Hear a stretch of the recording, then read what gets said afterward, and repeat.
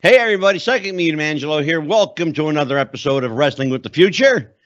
I'm joined by Armageddon, the man from Hell, Minnesota. Mike Murphy from Lansdale, PA, in other words. How are you, Mikey?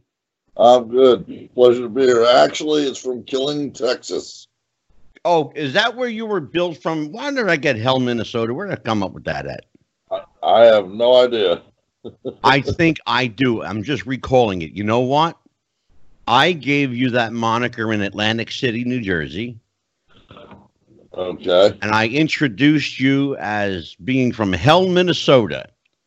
Because I actually looked on the map and there's a place called Hell, Minnesota. So when they say it was colder than hell, there's actually a place you can refer to. I'll take your word for that. Absolutely. So, Killeen, Texas. Yes, sir. All right. Now, anybody who knows you, like I do, now you're a pretty nice guy. All right. What's our secret? It's our secret. On most days, I'm a nice guy. Most of the time. So, but you were, in your career, a dastardly dreaded heel that put the fear of God into people that you wrestled against or knew they had to work you that night. Because they know, if anything, we know that you like to work a little snug, a little stiff. Mm-hmm. That's good, because there's a lot of guys that like to work that way. But when you're in the ring with a guy, working heel against him, and you say, okay, look, we're going to do this and we're going to do that. Brace yourself or loosen up yourself, as the case may be. Have you gotten any resistance from guys that say, no, I don't work that style? I got resistance from a guy one time, and it wasn't because of the style of wrestling, working tight. It was more because this kid, his ego showed up to the arena 20 minutes before he did. And let me guess, he was probably in the business a whole 6 months. Yeah, 6 months to a year, something like that. Oh, and that was just a guess. I don't know what his problem with me was. I was going over that night, and he was told I was going over that night. He blew the finish, blew kayfabe, and then turns around and tries to blame it on me. Well, tell the audience, walk us through what happened that night. I know the story, by the way, but I'm not going to give away I'm not going to tip the hat. I want you to tell the story. What happened was we were doing a match. I was going to go over. We decided to have an ending where we would finish the match with a Cobra Clutch. He didn't want to do that. He wanted to come off the top rope to a frog splash. I would roll out of the way. He would hit the ring, and then I would come over and roll him up. Well, as he ascended to the top rope, he lost his balance, fell off. So I went back to the original ending, which was the Cobra Clutch. He didn't want to do that, and he fought me on it the whole time. Right. And then he starts yelling out, schoolboy me, to where the fans could hear it. Oh. So I just said, you know what? The match is blown. The ending is blown. Yeah. I rolled him up with a schoolboy, and as soon as the match was over, he headed towards the back, and I was hot on his heels. And what happened in the dressing room after the match? Well, when we got to the dressing room, the booker yelled out to the guys, get between these two. And I was going after him because I firmly believe, you don't blow kayfabe at. You don't try and embarrass somebody because, you blew the ending. And you especially don't do that and show disrespect to the veteran. Right. That's the bigger picture here. You were the veteran in the match. Right. And he showed disrespect to the veteran. Instead of following your lead, sounds like he went into business for himself.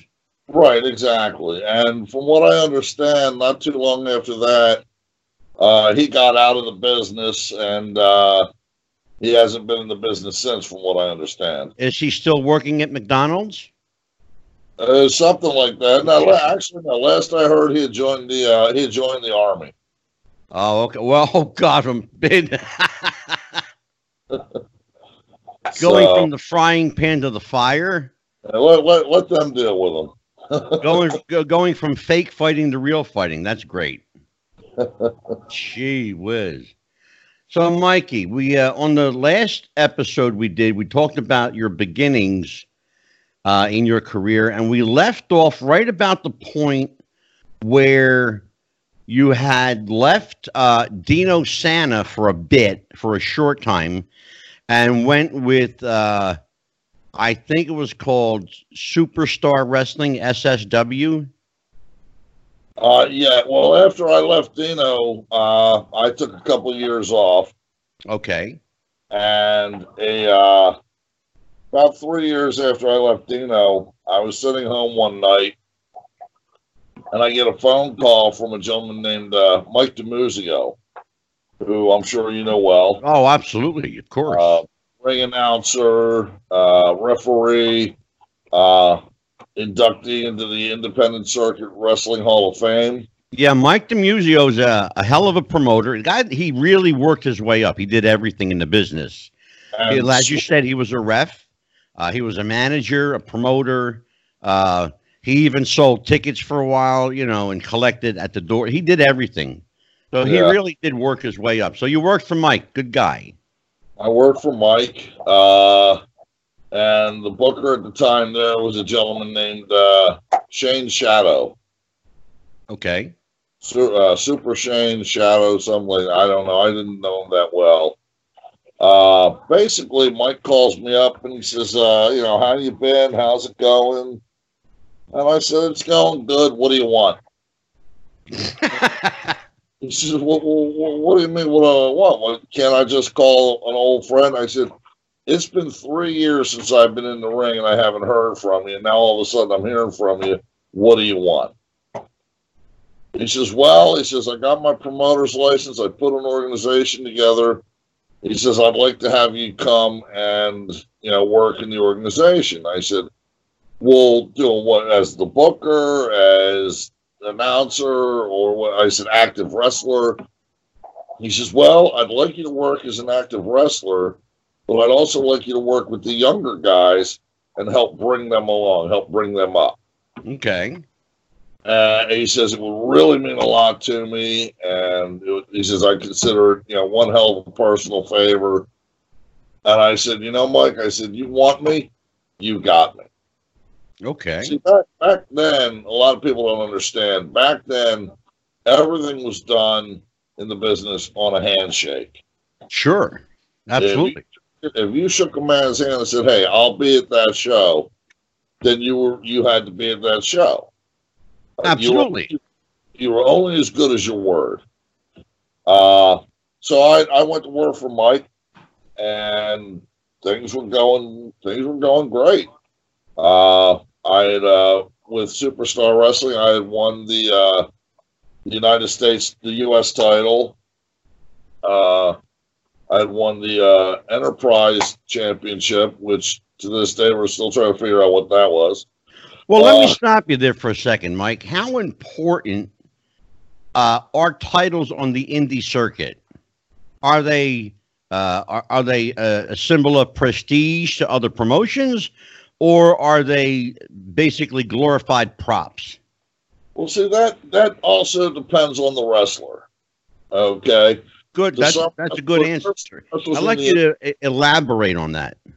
Yeah, there are some wrestlers in the indie circuit who have never held a title their whole career. And there are some who held multiple titles like myself. Some wrestlers will tell you, hey, that title belt and 50 cents might get you a cup of coffee. Sure. There are some wrestlers in the big time, like Dwayne "The Rock" Johnson, that'll tell you, hey, if you're not in this to wear a title and to be the champion, to be the best, then you're wasting your time. That's why I say it depends on the wrestler, what that one particular wrestler's mindset is. Sure.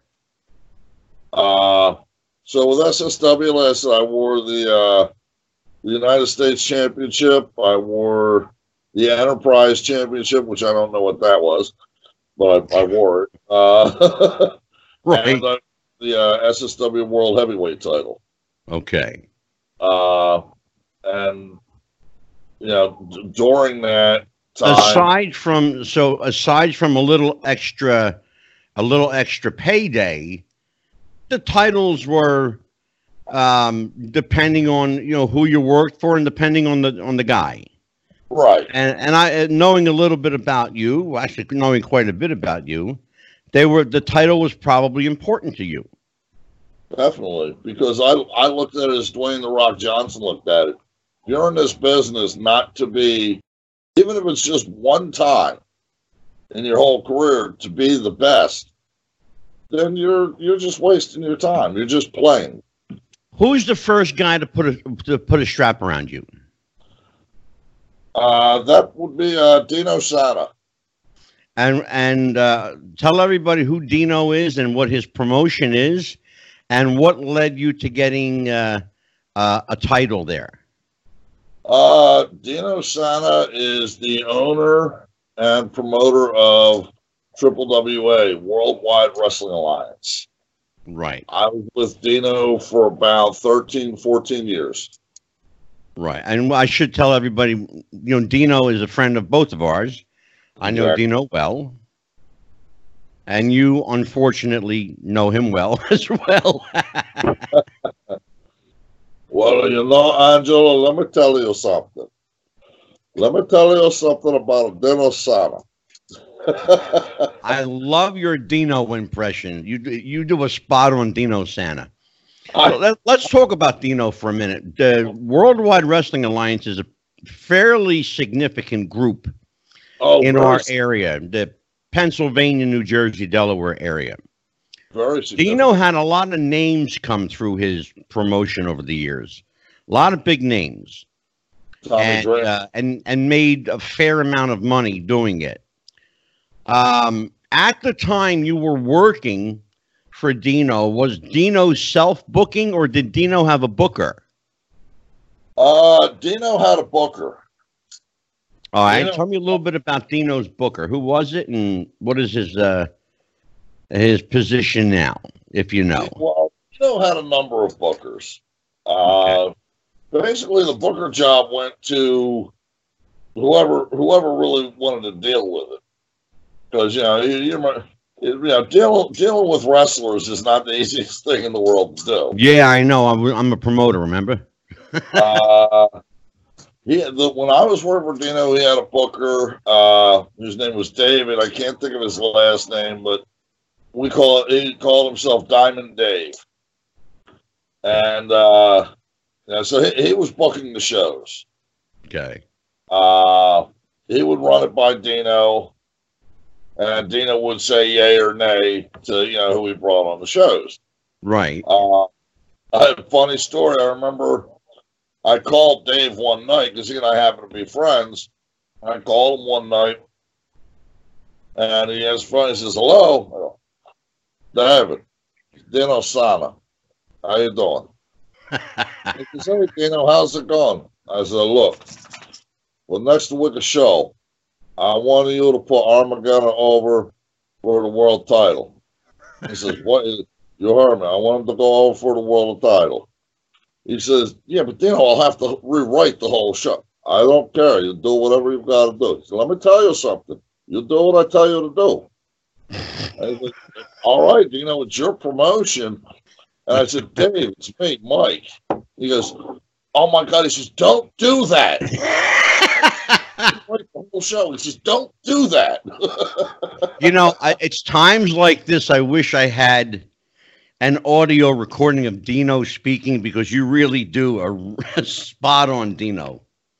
You really, really do. So he thought he was being worked into putting you over for the strap. Right. Well, what it was is, and what they didn't tell me was, I was wrestling for the IC title. Right. And I was getting put over for the title that night. but they didn't tell me. Ah, okay. Until So everybody knew but you. Well, one of the boys in the back happened to go by me, and he said, "Oh, hey, congratulations, champ." And I looked, and I hadn't done the match. What are you talking about? Yeah. And he goes, "Oh, I don't think I was supposed to say that." Well, I'm too late now. Come on, give. And I found out, but I acted very surprised, Sure.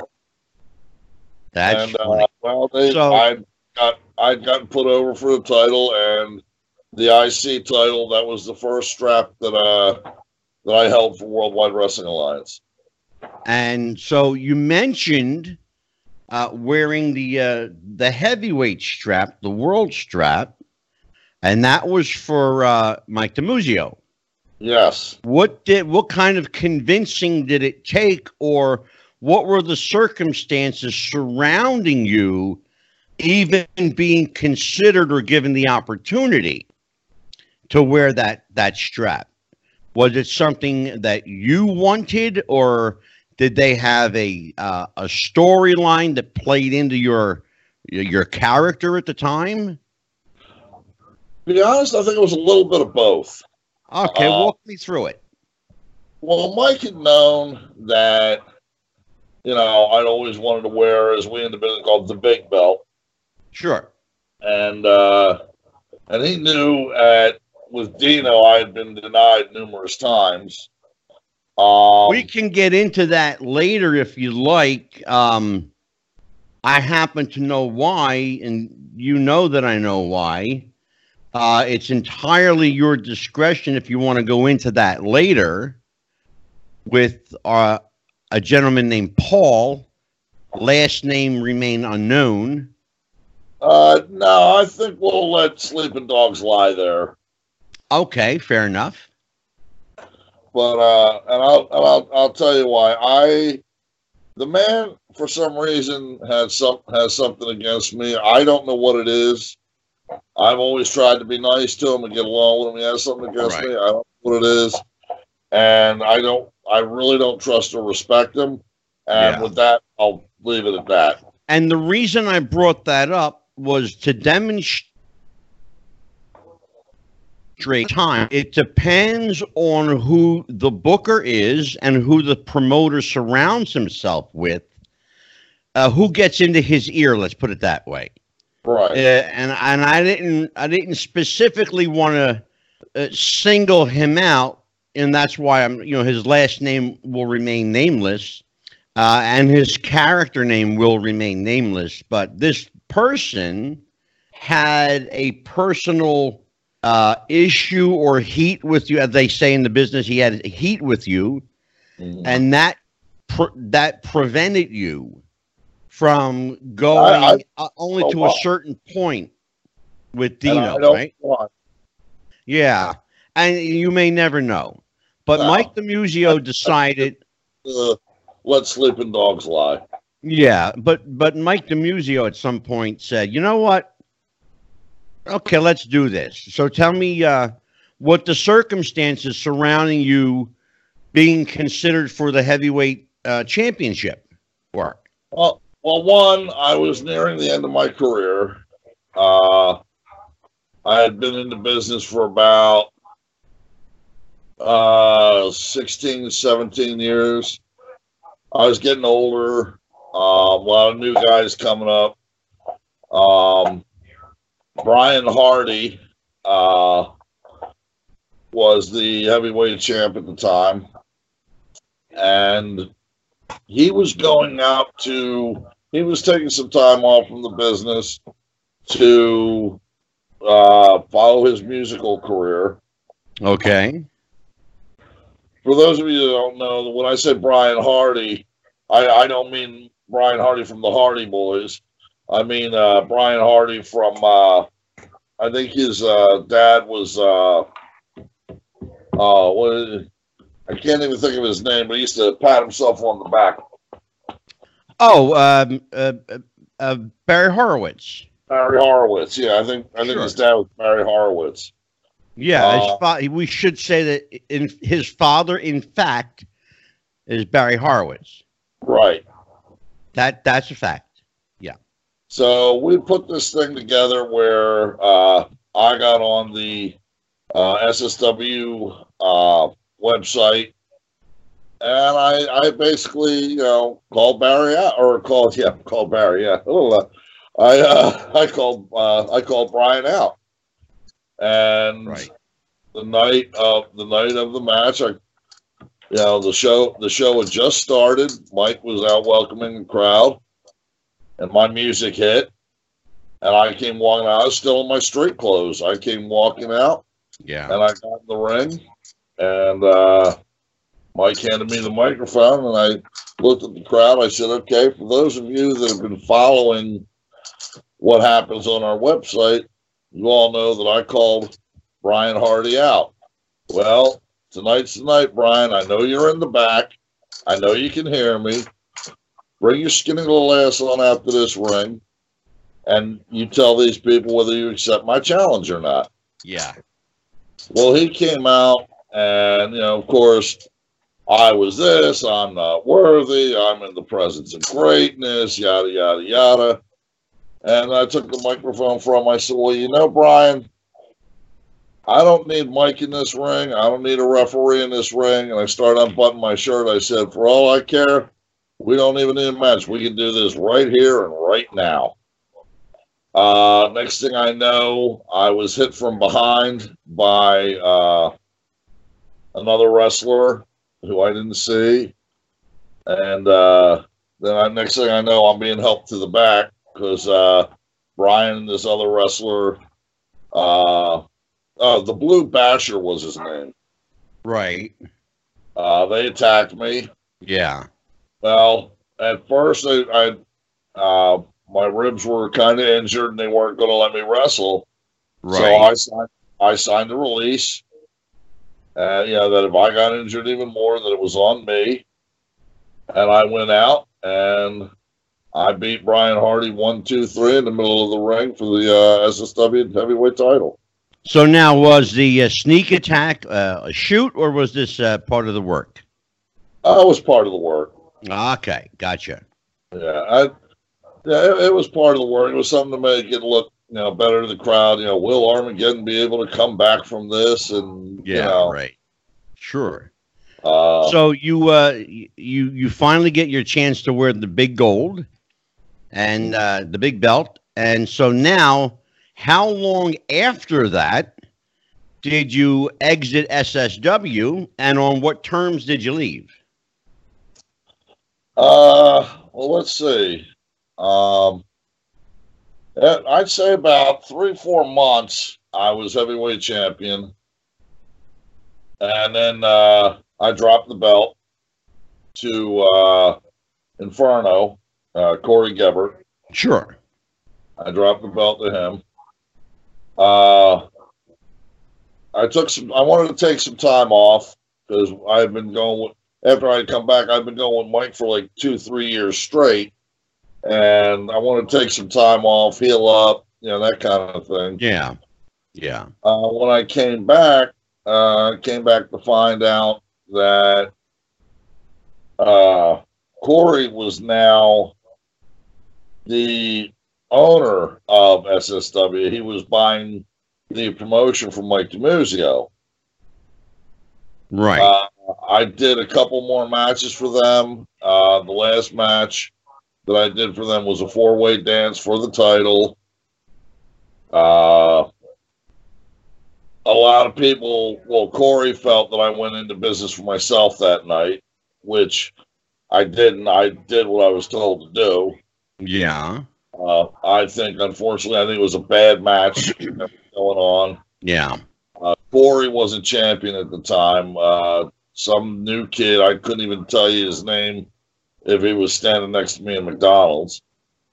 Yeah. And I saw the direction that I didn't like the direction that I saw SSW going. Right. Well, the next day, my phone calls weren't getting returned. I called DiMuzio and, explained what happened to him. He says, "Oh, I know, I was there." He says, "Well, a lot of the guys in the locker room think you." I said, "A lot of the guys are one person." Yeah. And she says, well, one or two people think you went into business for you. I said, yeah.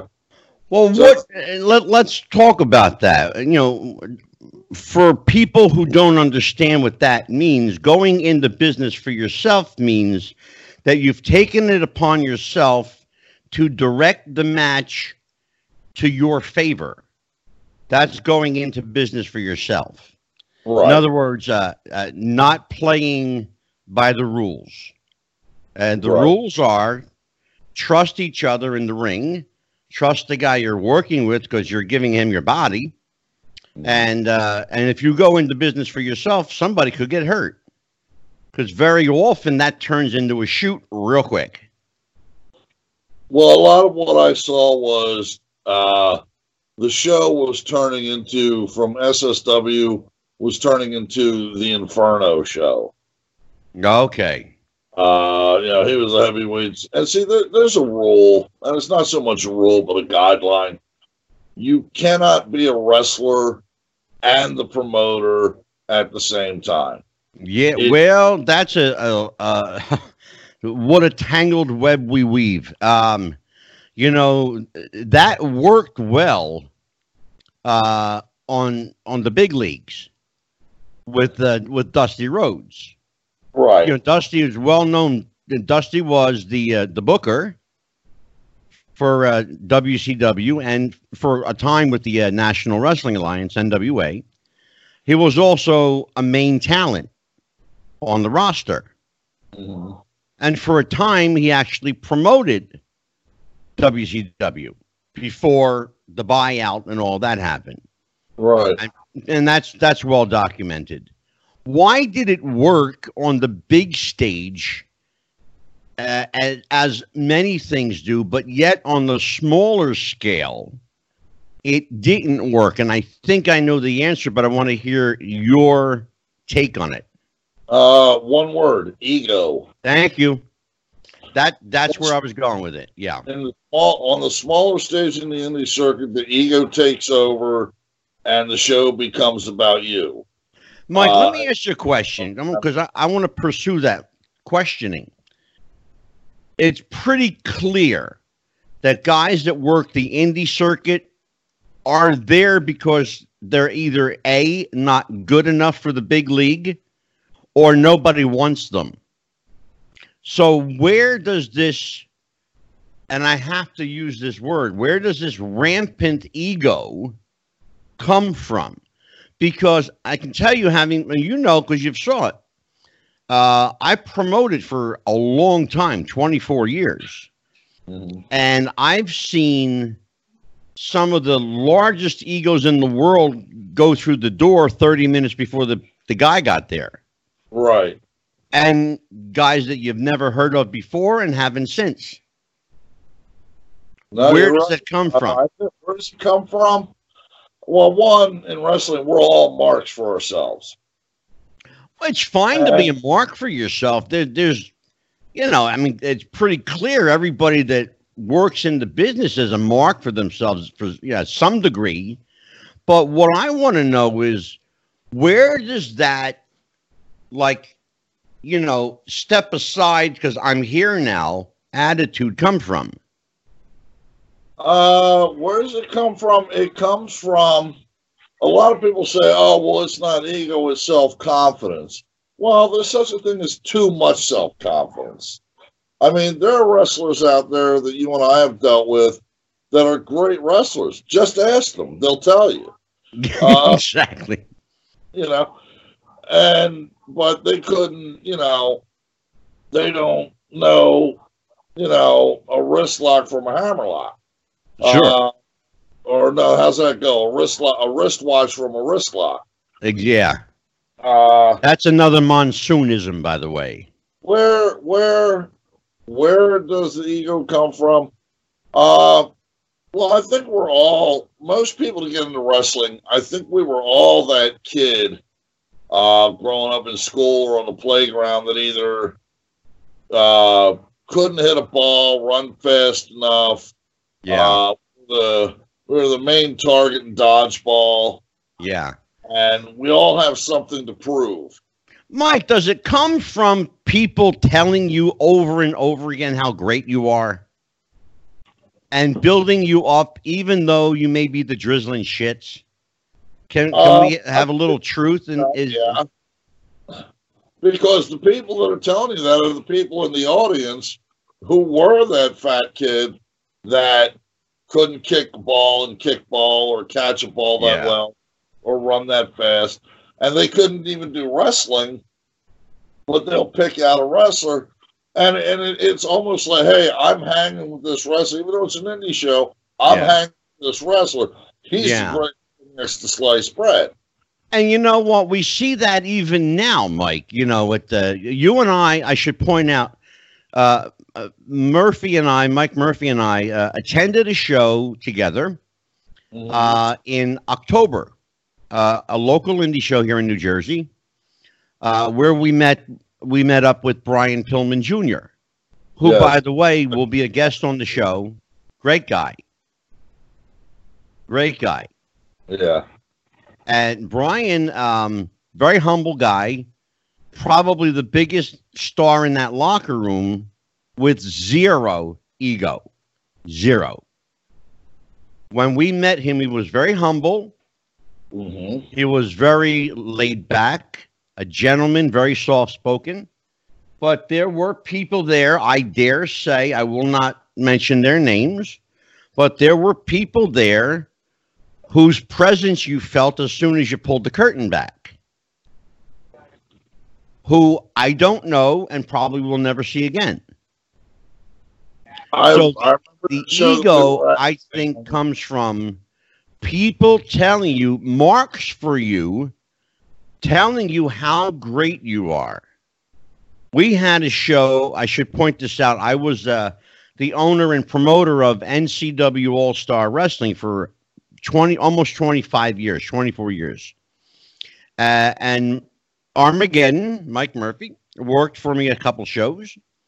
The most notable of which was at the Atlantic City Sands Casino for the 9/11 benefit.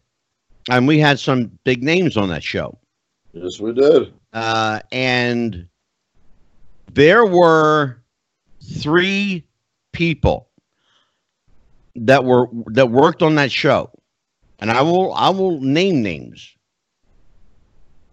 It's Kevin Matthews, Greg Spitz, and what was the other guy? It's Greg Spitz, Kevin Matthews, and I'm wanting to say, no, not Slayer. It wasn't Slayer. George was a good guy, but there was one more guy. But the point I'm trying to make is that these 2 guys came through there like they owned the place.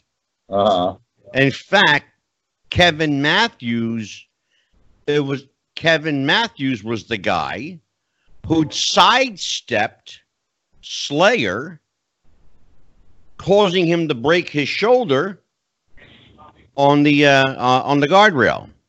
You remember that? Vaguely, yeah. I had done my match and I was backstage. Yeah. That was we have the film of it. Actually, we have the entire show, and you can clearly see where Slayer got on the top rope and jumped into these 3 guys. Kevin Matthews sidestepped it, leaving only 2 guys. Actually, no, you're right. I remember that. You remember now? Yeah. You know, and why? Why he did it? I asked him afterward. He didn't feel like he should have to job the match. Well, it was a 6-man match, so there were going to be at least 3 jobbers in that match and 3 guys that went over as a team. A team. You say wrestling's not a team sport. Well, that night it was.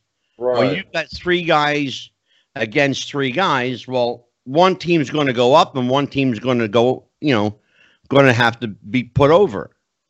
Yeah. I mean, one team's going to have to lay down and one team's going to get put over. And he didn't feel like he should have to do that. My match, I'm calling him out. dance. We were the first match out. I was in a three-way dance, and I was told, hey, you're going to be the first one eliminated. I looked at it as, hey, first one eliminated, last one eliminated. I'm getting paid the same amount. Don't bother me. Yeah, exactly. Yeah. So let's talk about the state of indie wrestling in our area.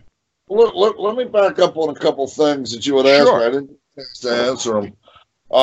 You had mentioned as far as the booker or wrestler being the owner of the company and the ego and all. You know, you brought up the late great Dusty Rhodes. Well, why was it able for Dusty Rhodes to be the booker and, you know, promote himself in the shows? Well, if you watch, how many matches while Dusty was doing it, how many matches did Dusty go over?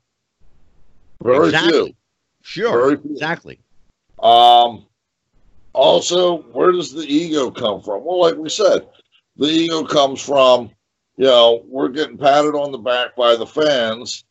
And, you know, so that, you know, we get recognized, we get our own little bit of hometown fame from people in our hometown. Exactly. They know who you are. Sure, they know who you are. And they should know who you are. And they should come out to support you. Right. But it should not give you the right to carry yourself like you're better than anybody else, because let's be honest about it, you're all ham and eggers. Oh yeah. Oh, I'll be the first one to say I'm an indie circuit ham and egger. I am no one special. I am, yeah. If I was so special, and this is what I don't like about a lot of guys in the business that are coming up in the business. And let me point it out to them right now, guys. If you're watching this and you're in the indie circuit pro wrestling, guess what? Unless Vince McMahon is banging down your door with a contract in one hand, okay, guess what? He doesn't give a shit who you are. And the only people that do care who you are is your mom and dad and your family members and your friends that bought tickets to the show to come and watch you. Other than that, no one gives a shit who you are. Exactly. So exactly. That attitude that, hey, I'm a ham and egger. Yeah, maybe one day I'll get lucky enough and get a tryout with the big time. But I've seen tryouts with the big time. They get their tryout and they go up to Connecticut, they do the tryout, and then they never hear from Vince ever again. Exactly. So, and that happens more often than people know. Right. So go into the business being humble. Respect the guys who came before you. Show them the proper respect. Well, that's something we can go into now if you want, or we can go there later. But showing the respect to the guys who paved the way. Now, I should point out that in your career, you've had the opportunity to step into the ring with some legends. Give the people listening and watching some idea of what we're talking about, who you've been in the ring with, and how do you show a legend respect? Well, the one legend I was in the ring with, and he was a WWE Hall of Famer, the great Nikolai Volkov, may he rest in peace. Nick, I hope you're watching. He's at that big Royal Rumble in the sky. Amen, right? I've been on the card with some of the greats like Mick Foley. I've met Dusty Rhodes. And I should point out to people, and I'm going to interrupt you for a second, because I should point out to people that I put you on the same card with Jimmy Snuka. Tom Brandy. And Big Slam Vader. Big Slam Vader. Also, don't forget, at that show, just showed up for the hell of it. Oh, Chris Candido. Sonny. Yeah. Rey Mysterio Jr. Sure. You know, I've been in the locker room with some of the greats. I spoke to Taz on the radio from that radio show I told you about. Yeah. And every time I meet one of the greats or one of my heroes, I shake their hand, and the first thing I do is I say, first, I said, it's a pleasure to meet you. It's an honor to meet you. Second, I want to thank you for everything you did in your wrestling career, because you made it to where you broke down doors to where guys like me who wouldn't have had a career could have one. And for that, I thank you. Absolutely. We should point out that one of the things we're talking about, and I want you to go in depth a little bit. Okay. When a newbie or a green guy is in a locker room with a legend, the protocol is, and this is for everybody, the protocol is you go up to the legend, you introduce yourself, and you shake his hand. That's the protocol. Yes. You never go up to a legend and say, okay, I would like to do this and I would like to do that. Tell everybody about, okay, go ahead. You know where I'm going. Go ahead. I know where you're going. I was in, my buddy's showing up. Hello, puppy. You're a ham, you know that? He needed his camera time. Here you go. I was in Mechanicsburg. Or no. I stand right. I was in Dillsburg, PA. And I was wrestling. I couldn't even tell you the kid's name. But he comes in, and I'm sitting there with Corey Gebert, Inferno, and a referee, Zach Carlucci. One of the greatest indie referees out there. Yeah. Why he went to WWE, I have no idea.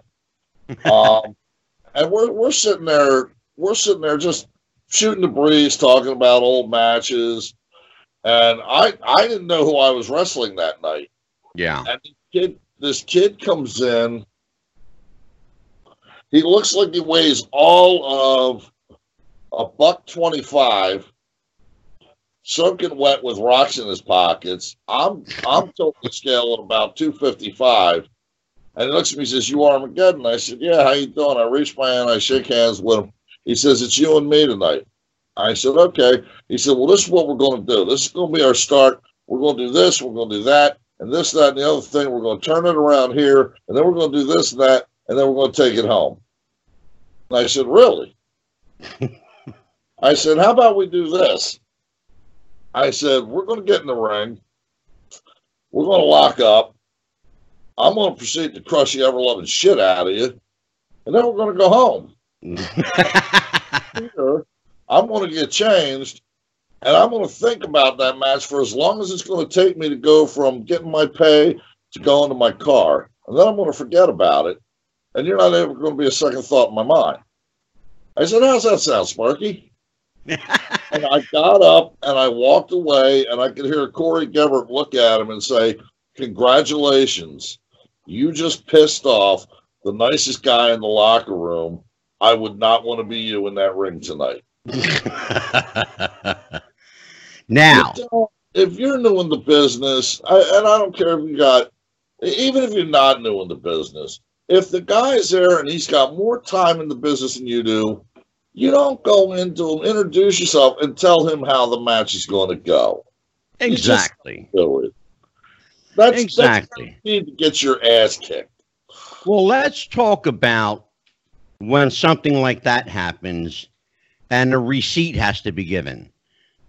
For those of you who don't know what I'm talking about, it's a time-honored tradition in wrestling that if somebody shoots on you, they got a receipt coming. Oh, yeah.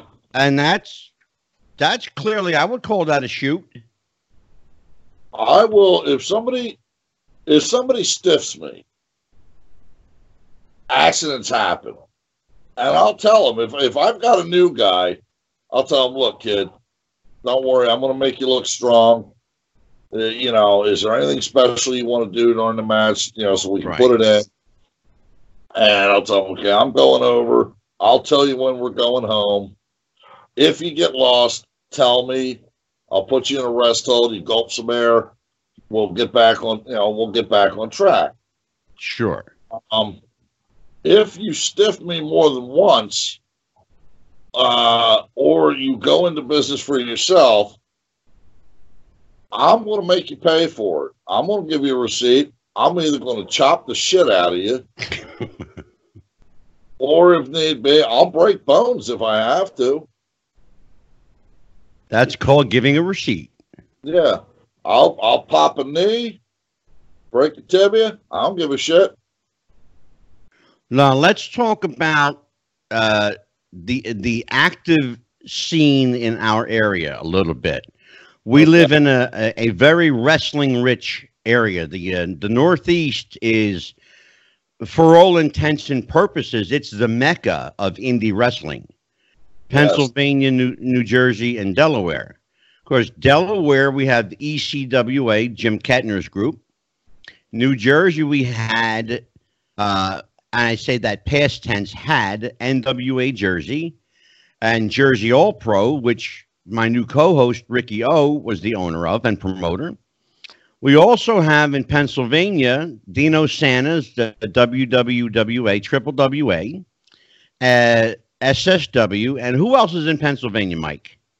There's I can't think of their name. They've been around for about 4 or 5 years, I think.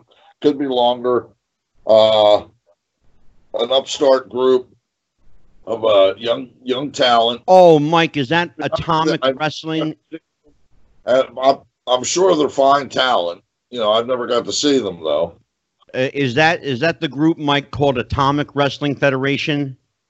It might be. I think I know which one I think it's called Atomic. No, I think Excellence. Okay. Excellence Wrestling Federation. I'm not sure. Okay. I'm not 100% sure. You also have WXW. Okay, sure. Run by I think it's WXWC4, and that was run at first by Alpha ANOAI. It's now being run by Samu ANOAI. Okay. The famous Samoan family, the Wild Samoans, Alpha and Sika. That's right. And Samu is the nephew, right? Samu is the nephew, yes. Okay, and I should point out that I partied with Samu at my father's bar, and he's a hell of a guy and a great drinker. And I'll leave it at that. Talk to me about when you're working your state and you get called to another state like New Jersey, like I brought you in. Do you have to change your style to that promoter, or do you just wrestle the way you wrestle? Basically, or does it depend on what they want from you, Mike? What I would do, like you and I did, I met many phone calls. And you and I, we sat down and I said, tell me what you want. What do you want from me? Sure. You tell me what you want, I'll probably be able to give it to you.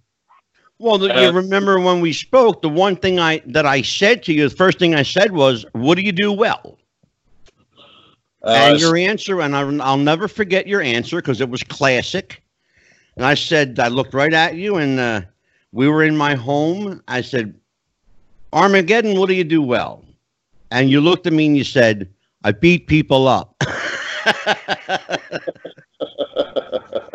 I think it was more along the lines of, he said, Armageddon, tell me, what do you do well? I said, well, I'm an asshole and I beat people up. That's pretty well what you said, yes. You looked at me like, all right, is this guy shooting on me? Or I thought to myself, I have a friend for life. And we've been friends for 25 years. Yeah, we've been friends since. Oh, yeah. Something like that, right? Yeah. 22, 23 years, something like that. Something around there. It's old. But I knew because your answer is what I was looking for. It was honest and it was short, sweet, and to the point. I beat people up. Yeah. I'm an asshole and I beat people up. I like it. That's your character. You're a heel. Yeah. A natural heel, and it came across. It was beautiful. But now, when you're working a guy that isn't familiar with your style, are you more comfortable taking lead of the match, or are you willing to give him a little, as we say, a little rope, a little leeway? Normally, if it's somebody I've never worked before the show, I'll try and talk to them as much as possible, get a feel for them, get a feel for their personality. Because 9 times out of 10, a wrestler's personality is pretty much how he works in the ring. Stop right there, because that is so key. What you just said is so key. I want you to say it again, and I want you to tell everybody exactly what that means. A wrestler, how a wrestler works depends on his personality. What that means is, if you get a wrestler that you go up and you meet him, and I one thing I always made a point of, no matter what locker room I went into, I always made a point to shake hands with every one of the wrestlers there. If you get the handshake of the guy's got like that death grip handshake, okay, this guy probably works tight or he works stiff. Or you get the dead fish handshake, it's like, okay, this guy probably has no clue what the hell he's doing. And if I'm with one of those guys, I'll tell them, first I'll find out. And a lot of guys thought I was being a pain in the ass about it. I would find out in my match who was going over. Because if I found out who was over, we could put something together better, because for the guy who's not going over, the pressure's off. You find out who's going over, the pressure's off that. Yeah. And the other thing too is, if you know who's going over, then you as the wrestler can adjust your style and pace of the match. Exactly. You can make it go longer, or you can make it go shorter. If the match is working out and if people are buying into it, you can extend it. Right. And if the people are shitting on the match, then you can give the go home. Right. And not only that, but you also get a feel if the guy's one of what I like to call these high flyers. Where they're jumping all over the place, but they ain't selling shit. Yeah. Like I said, I'm more of a meat and potatoes wrestler. It's like, okay, Roddy Piper said it best in the movie They Live. I have come here to chew bubblegum and smoke cigars, or chew bubblegum and kick ass, and I'm all out of bubblegum. Out of bubblegum, yeah. That's one of my favorite lines. Show me which one's the referee, because I'm going to thump the shit out of the other one. Exactly. But see, if you get to know the wrestler that you're working with, you get to talk with him for a few minutes, get to know him a little better. Yeah. Perfect example. I wrestled a guy, went by the name of Cremator. And this is a big dude. I mean, he was like 6'4", 6'5", 300 some odd pounds. Ooh. Had like this, almost like a jumpsuit, like construction worker jumpsuit with the cross ties up here. Had the Michael Myers mask. Jesus. I mean, the guy was just an intimidating figure, and I drew him that night. I'm thinking, all right, this guy's going to hurt me bad, And I'll tell you what, when you look at someone like that, now you saw my reaction was, okay, this guy's going to hurt me bad. Yeah. You take a look at that. Okay, you look at that persona, you almost get a feel for, okay, I know how this is going to go. Sure. Absolutely. Nicest guy in the world, light as a feather, didn't stiff me once. Just great. I put him over. which I had no problem to. Yeah. I also was in a battle royal where a guy was in there and he had a red mask on. And I think this is where I got one of my concussions, because this guy had just finished going through training. Yeah. I don't think anybody taught him how to give a headbutt. But I remember in this battle royal, I remember these two vices clamp onto the east side of my head, and all I see is this red mask go wham like that. And I mean, I literally dropped to my knees, and I'm looking around wondering what zip code I'm in. I'm just looking up at him like, back off me, big motherfucker. You know? Exactly. Well, here's the thing. And you mentioned something earlier. Working this big guy, the cremator. All right. And you talking about a big guy, 6'4", 6'5", 300 plus, working as light as a feather. The psychology behind that, we're going to talk about psychology. The psychology behind that is simple. He knows he can rip your head off. Yeah. He knows he can hurt you. But he also knows that you're giving him your body. He's got to take care of you. Right. I find it's been my experience as both a promoter and a fan that the people who take liberties are usually underskilled, undertrained, if they're trained at all, and watch way too many wrestling videos and television and not enough time studying their craft. Right. These big guys study their craft. A guy that big will know just how much to give you before he knows he's going to hurt you. So nobody taught him how to give a headbutt. Once in a while, something slips. Well, like I said, that wasn't Cremator that did that. Oh, I'm sorry. I thought it was the same guy. Okay. This was a different wrestler. I was in a battle royal. Oh, I got you. This guy had just finished wrestling school. Oh. How to do a headbutt. Okay, so you just, you just made my point for me, because I just said it's usually people that are undertrained or underskilled. So yep, you're absolutely right. Now, let's talk about psychology. Uh-huh. All right. Couple of things, and you know how I feel about wrestling in-ring psychology. Where are the kids today learning psychology? They're Who's not. teaching them? Okay. They're not. Okay, go there. The match is supposed to tell a story. Most of the times the match starts off telling a story, and then somewhere halfway into the match, the story gets lost. And it all becomes... I'm going to tell you why. I'm going to tell you why it gets lost. Simple. 4 words. It gets lost on 4 words. Get my shit in. Okay. Okay, that's where it gets lost. They forget about psychology because they're too interested in getting their shit in. Well, I got to get this move in. I have to get that move in. I have to get this, this is my finisher. I have to get that in.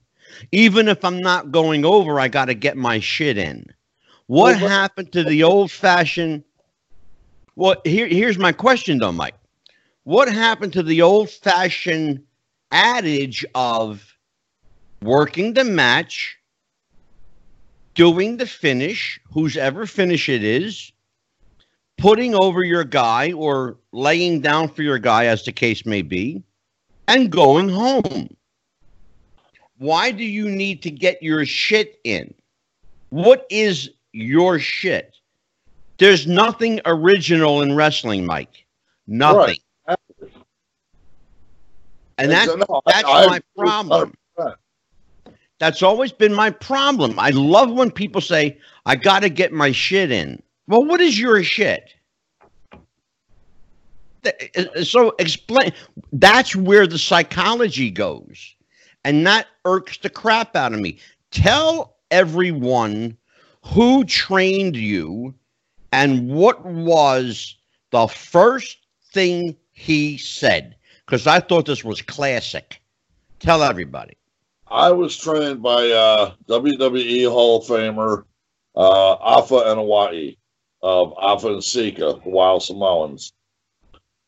And he said, Mike, and everybody called him Pops. Yeah. Everybody called Alpha Pops.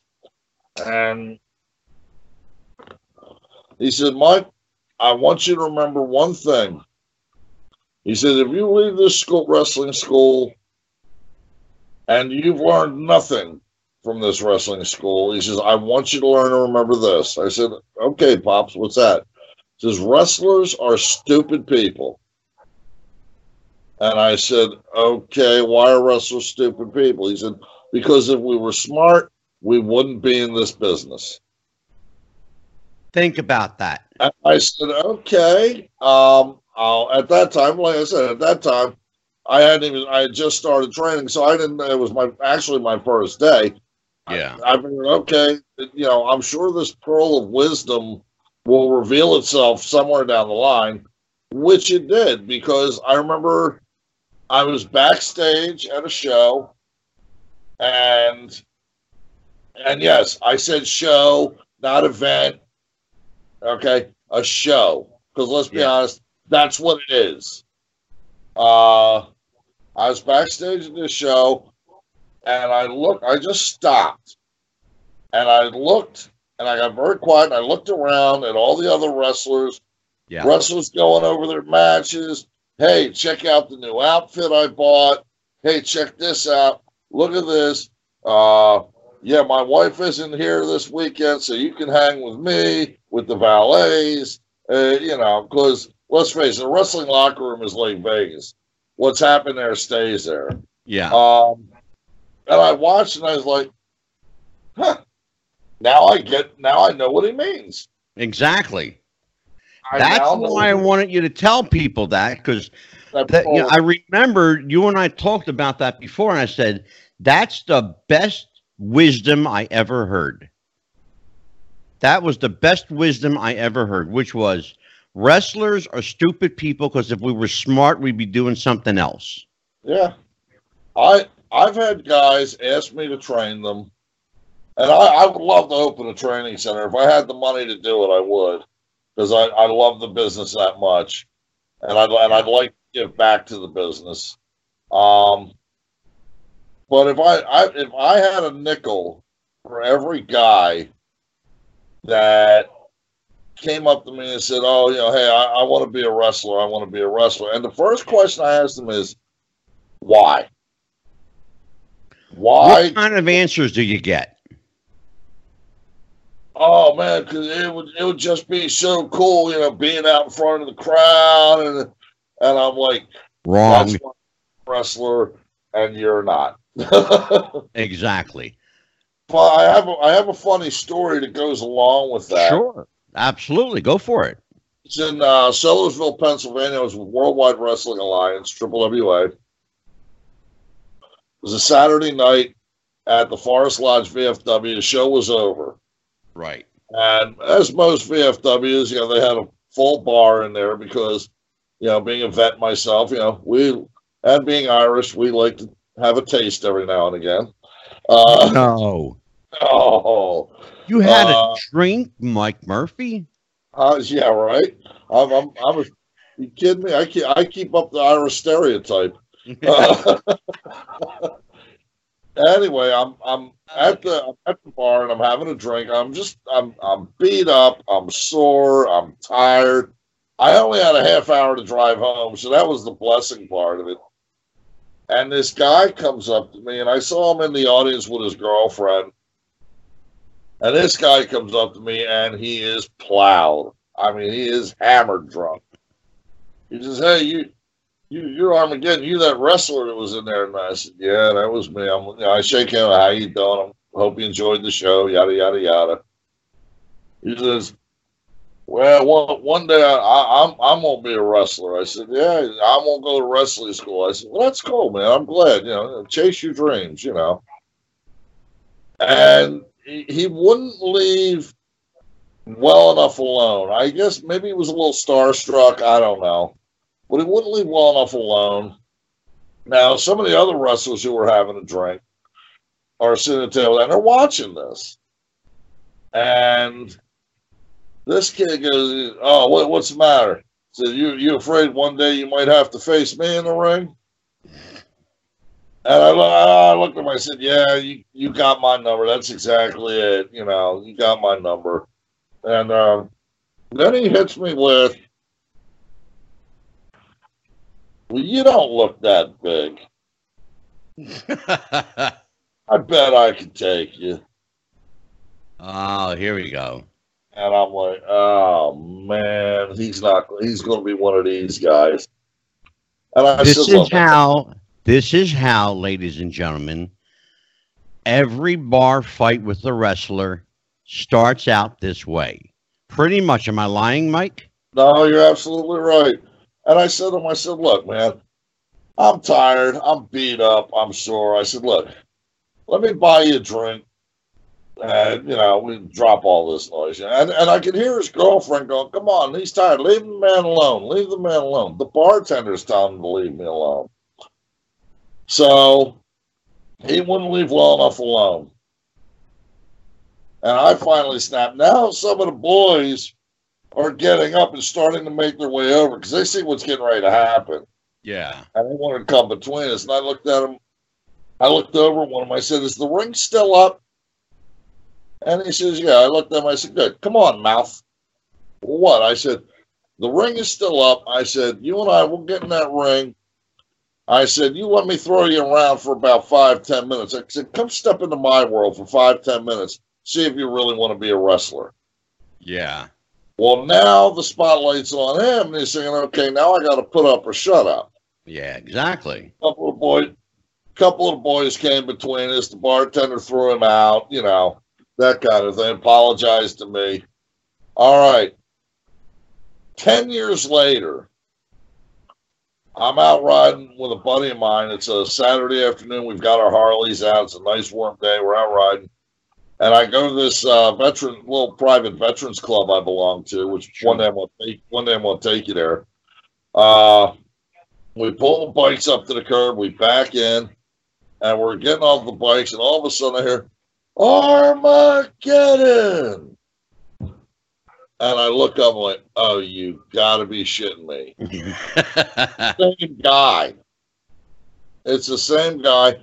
And what's funnier is I had just told this same story to my buddy at another party we were at, not more than 10 minutes. My buddy says, "Who's that?" I said, "Remember the guy I was telling you about?" He goes, "I said, that's him." Oh, he said, get out. I said, "That's him."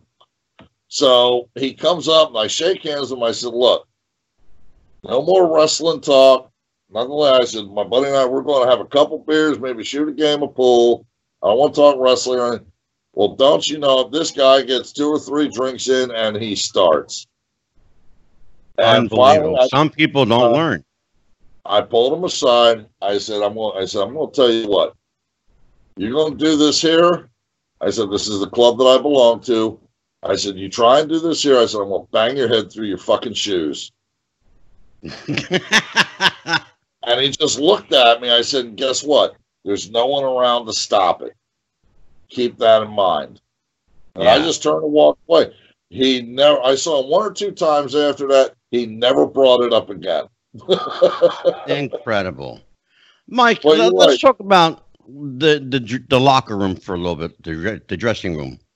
The dressing room. Yes. Let's talk about guys going over their matches. Are you a fan of guys going over their matches, or do you like to call it in the ring? I like to call it in the ring. Okay. And I do too, and you know how I feel about that. Tell everybody the pros and cons, because I will admit that there are some advantages, but I see far more disadvantages to calling spots in the locker room. Tell everybody the pros and cons of calling your match in the locker room as opposed to calling it in the ring? The biggest pros and cons. All right. For me, I like calling it in the ring because it's spontaneous. All I need, give me a beginning, a turnaround, and the finish, depending on who's going over. Exactly. The rest of the stuff we'll call out in the ring because it's spontaneous. It doesn't look rehearsed. A lot of guys in the locker room will say, okay, we're going to start off with this. We're going to do this and that and this and the other thing. Then we'll do the turnaround. Then we're going to do this. You know, you'll take the heat. Then we'll do another turnaround. Then we'll go home. And 9 times out of 10, they forget half the shit they talked about. Thank you. You know, they forget half of what they're going to do, half of what they're talking about. And then you spend most of your match covering up mistakes. And that's the biggest downside, in my opinion, to calling the match in the back. Yeah. You know, think about it. The average match is what? 6 minutes, 8 minutes, maybe 10 if you're lucky. Okay. Yeah, so you'll go 6 minutes to 10 minutes, right? Right. If you can't call a match in the ring in 10 minutes real time, what are you doing in the ring? Standing around, basically. Pretty much, yeah. But I've seen guys, and we've both seen it, guys that will spend, and I mean this literally, will spend 20, 30, 40 minutes going over their match spot for spot. By the time their music hits, they've forgotten half of it. Yeah, yeah. Now, to your point, they get in the ring and they look at each other like, okay, what are we doing? And then they end up calling out the match in the ring anyway. Thank you. Yeah. And that's my problem. That's why it goes back to the question I asked you. What happened to psychology? Who taught ring psychology? Was that Alpha? I'm sorry? I said, who taught you ring psychology? Was it Alpha? Alpha, Johnny Glitter. Okay. Katra, Sweet Daddy J-Love, you know, the other wrestlers. And they would tell me, you know, watch the matches. Pick up on things. See things you like, see things you don't like. Basically, ring psychology has to be learned. It can't be taught. You have to learn it. You either have the ability to have it or you don't. Exactly. I totally agree with you. Well, this was a great lesson in what to do and what not to do from a veteran of 23, 24 years now, right? Something like that, yeah. And we should tell people you're semi-retired because wrestlers never retire. If the pay is right, he'll come out of retirement. Well, speaking of retirement, there's one thing I wanted to bring up. Yes, sir. I am now, there is now a second generation wrestler of the let's talk about that. Yes. I was down on Saturday night. I was down this veterans club that I belong to, and my daughter in Indiana called, and she says, "Hi, Daddy. Guess what?" I said, "I don't know what. You hit the lottery." She said, "No." She says, "I'm getting in the wrestling business." Oh, God. Oh, that's great. I thought you were smarter than that.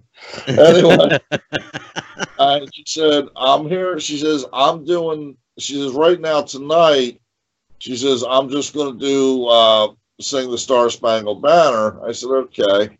She said, "But I'm going to start training in wrestling." She says, and this is out in Indiana.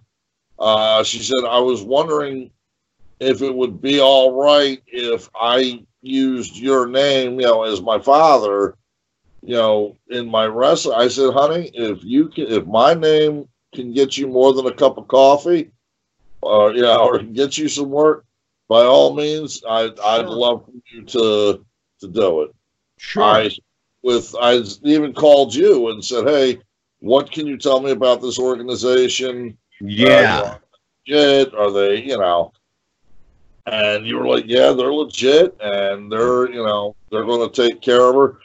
The guy who's training my daughter was trained by Rikishi, who also terrific. owns gym. So now, what name is she using? What is she working under? Well, her name has changed a couple times. I don't think they've gotten her, a name just yet or a gimmick just yet. She's learning, hitting the ropes and taking bumps and starting off where her old man started off. Okay, so she's learning the basics. Has she called you for any advice yet? Well, my son-in-law called me, asked me if I knew where she could pick up some wrestling boots, and because one thing I told her is don't ever wear sneakers in the ring. Go out, buy wrestling boots. Oh, absolutely. Spend the money on gear. Yep. And I told her if she had any questions or I could help in any way to give me a call. So far, so good. Knock wood. No injuries like that. Now, tell everybody the name of the company she's working for. To be honest with you, I couldn't even remember it right now. Well, it's lucky because I do. Oh, good. It's called Power Pro Wrestling. Power Pro Wrestling. That's right. That's right. In Evansville, Indiana. Power Pro Wrestling in Evansville, Indiana. That's correct. I get so busy I forget most of the stuff I'm supposed to do anyway. Too many chair shots to the head, brother. Yeah, well, you're not far from the truth. And that's why I became a promoter instead of a worker. Also, there's a special lady out in Indiana, and she's like a grandma to me. She is a huge wrestling fan. If I could, I just want to give a shout away. Hey, Grandma Bennett. Hope everything's going well, dear. Hope you're feeling better. She just had heart surgery not too long ago, so we wish you the best and hope you're feeling much better. Absolutely. Well, it's a shout out from me too to Grandma Bennett. How you doing there, Grandma? We'll go a couple rounds with you. Okay, Mike, anything you want to promote? Your social media, where people can reach you? I'm just right now with this coronavirus shutdown. I'm just, sitting back right now, working on my getting ready for riding season, and who knows if the event is right or it's for a good cause. I might be able to lace the boots up again. Give somebody a good reason not to get in the ring with me. Well, if the money's right, of course. Of course. Better be some zeros on there. I'll tell you what. Well, I'll tell you what. If you want to reach Armageddon Mike Murphy, if you have questions, if you want to know more about training, you can reach him through Wrestling with the Future.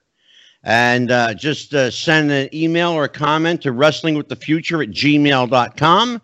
We'll make sure that Armageddon gets it, and he will answer it. And you can always find him here as part of our wrestling family, Wrestling with the Future Network. And he'll be here from time to time for special occasions and that sort of thing. And we will also keep you up to date and apprised of the progress of the younger Murphy. So, rest assured, if you send any questions in for Armageddon, you can rest assured the answer that you get will be directly from me. There's nobody sitting back answering the questions for me. The answer you will get will be from me. And I also want to slip my camera down here and show everybody this lovely t-shirt. This is our Wrestling with the Future t-shirt. They are available now in every size from, let's see, we got small, medium, large, extra large, and 2X. And then we have one other size, which is, damn! Yes. Yes, absolutely. We do have the capability to have them in larger sizes for the more robust individuals. So if you need a special extra large size, let us know. You can find the link to our t-shirts on our Wrestling with the Future Facebook page. All shirts are the same price, $20. Doesn't matter what size. So you can find your shirt there, and just to let people know that we are donating a portion of the proceeds to Brenda Robinson. She is the mother of my late co-host, Jeff the Ref Robinson, who we miss dearly. And so know that when you buy a shirt, that a portion of those proceeds are going to help somebody really nice. Yeah. And now we also have a Twitter. You can reach us on Twitter at Wrestling Future, Facebook.com/Wrestling with the Future. And you can hit me up on my personal Facebook page at Angelo DeCipio. And just look for the logo. You'll see it. We are there. On behalf of Mike Murphy, Armageddon, I am Psychic Medium Angelo. Thanks for joining us for this special walk down memory lane and the do's and don'ts of indie wrestling. Thank you, folks. We'll see you next time. Take care and happy wrestling. Bye-bye. Bye-bye.